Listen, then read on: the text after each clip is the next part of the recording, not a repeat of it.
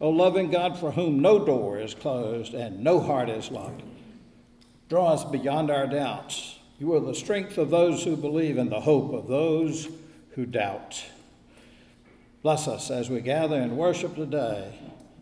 May we who have not seen have faith and receive the full blessings of Christ, who is alive and reigns with you and the Holy Spirit, one God, now and forever.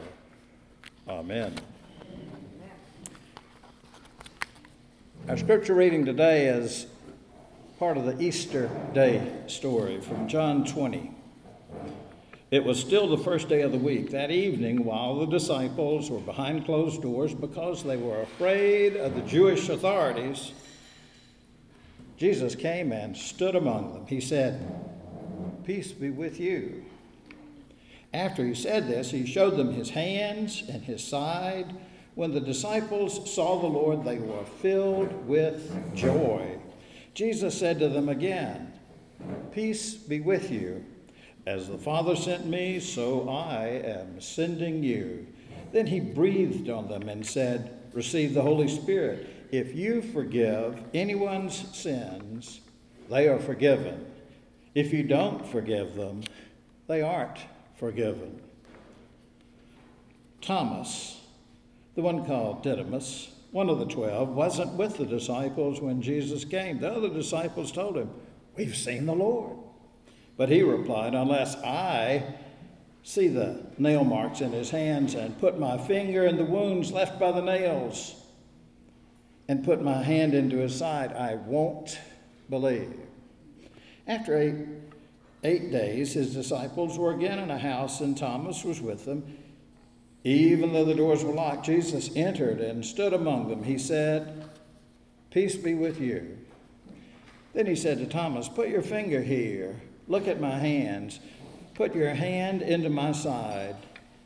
No more disbelief, believe." Thomas responded to Jesus, "My Lord and my God." Jesus replied, Do you believe because you can see me? Happy are those who don't see and yet believe. Then Jesus did many other miraculous signs in his disciples' presence, signs that aren't recorded in this scroll. But these things are written so that you will believe that Jesus is the Christ, God's Son, and that believing you will have life in his name. This is the word of the Lord. Thanks be to God.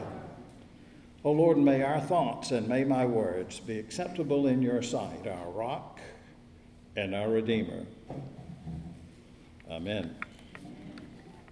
If I were to ask you who was the most famous doubter in the Bible, or ever for that matter, I'm pretty sure you would say Doubting Thomas. He's had that reputation for a couple of thousand years now. Basically, since the very first Easter. But if I were to ask you who were the first doubters of the resurrection, well, you might not say the 10 disciples. They were. Earlier in that chapter in John, we read of Mary crying at the empty tomb until Jesus calls her by name, Mary. And after she called him Rabboni, Jesus said to her, "Don't hold on to me." And he told her to go to my brothers and sisters and tell them, "I'm going to my Father's, your Father, to my God and your God." And then Mary Magdalene left and announced to the disciples, "I've seen the Lord." And she told them what Jesus had told her to say. And the disciples who heard from Mary this miraculous news of the resurrection, did they gather at a big crowd at the temple and proclaim the good news of the resurrection? Did they change their Facebook status from "was lost but now am found"? No, they hid. They hid behind a locked door in fear. Well, as we just read from John, the disciples were behind locked doors because they were afraid of the Jewish authorities. I know some of the translations said fear of the Jews, but remember, all these guys were Jews. All of them. They were fearful of the authorities, the ones who had just gotten the Romans to crucify Jesus. Mary told them that she had seen the risen Christ, but their hearts were ruled by fear. Fear of the authorities was not new. Back in the 7th chapter of John's Gospel, we're told that the Jewish leaders were looking for Jesus at the festival. I think that was the Festival of Booths. And they were asking, where is he? And the crowds were murmuring about him. He's a good man, some said. And others were saying, no, he tricks the people. No one spoke about him publicly, though, for fear of the authorities. Well, the Bible has many cautions against letting our hearts be ruled by our fears. Take King Ahaz, for example, back in Isaiah, the 7th chapter. Isaiah tells the king how God had sent him to warn him. Be careful.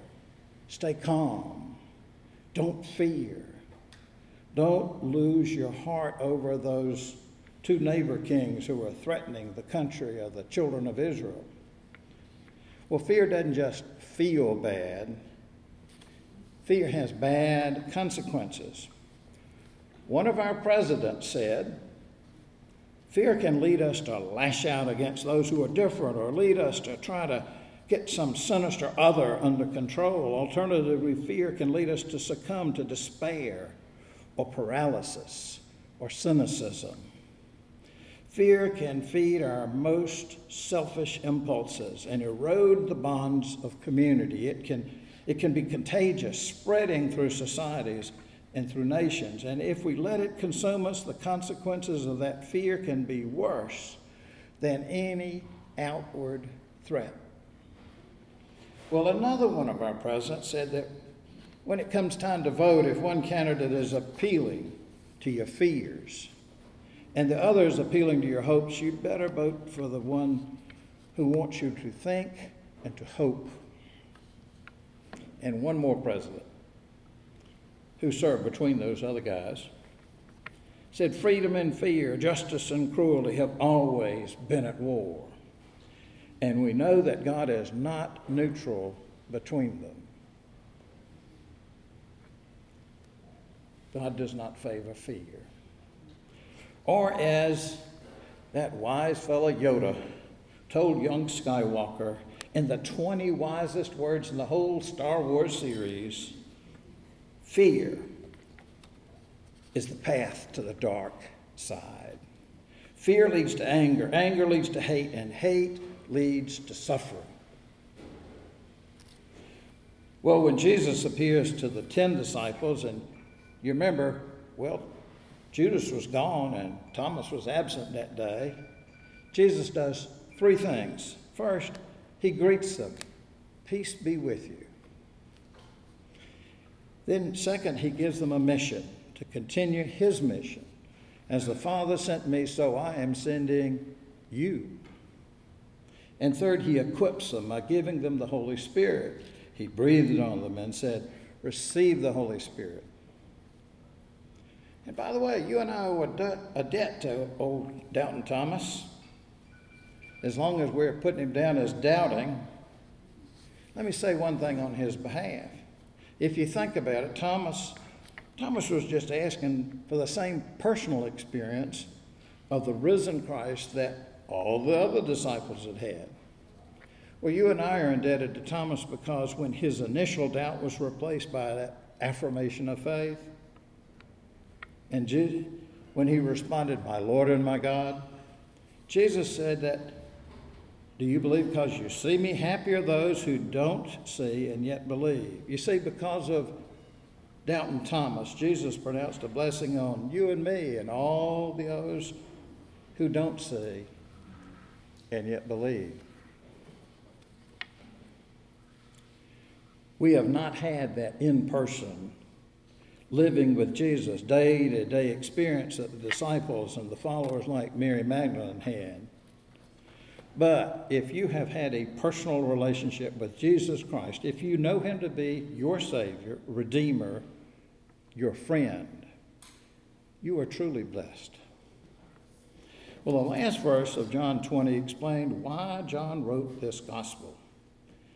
He said that after this upper room experience, Jesus did many other miraculous signs in his disciples' presence, signs that are not recorded in this scroll.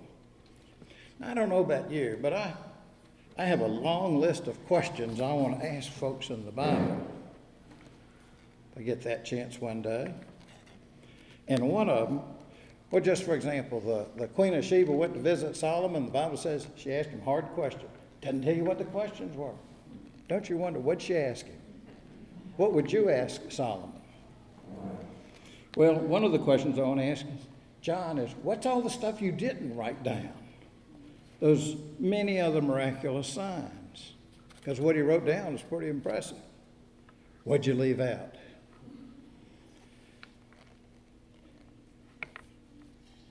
John does tell us why he wrote the gospel.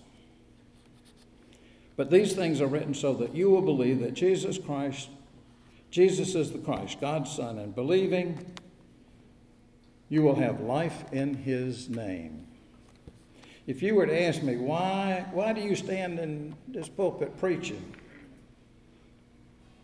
What I'd have to tell you is so that you will believe that Jesus Christ is God's Son, and that believing, you will have life in his name. So let me ask you, are you hiding in fear or living in faith? Receive the good news. Christ is risen from the dead. Tell the good news. The power of death shall no more oppress us. Live the good news. We are free to love as God has loved us. Now may God, who raised Jesus from the dead, bless you, and by the power of the Holy Spirit raise you with him in glory. And may God bless the food that's been prepared for us and the fellowship we enjoy together. Amen. Amen.